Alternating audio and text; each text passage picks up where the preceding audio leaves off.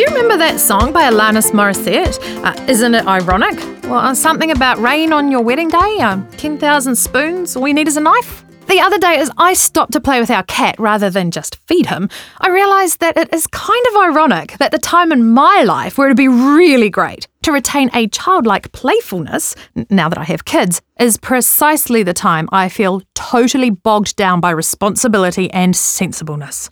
I mean, 30 years ago, if you'd given me a doll and some clothes, well, I would have been set for the day. A box of dress-ups, some plastic people. That was all the entertainment I needed. But now when I need it the most, when my girls ask me to play, it's like I have sudden amnesia and I'm unsure what to do. Oh yeah, there's dinner to be cooked and laundry to be done. There's jobs to do and teeth to be cleaned. But imagine how much fun it could be to, well, have fun.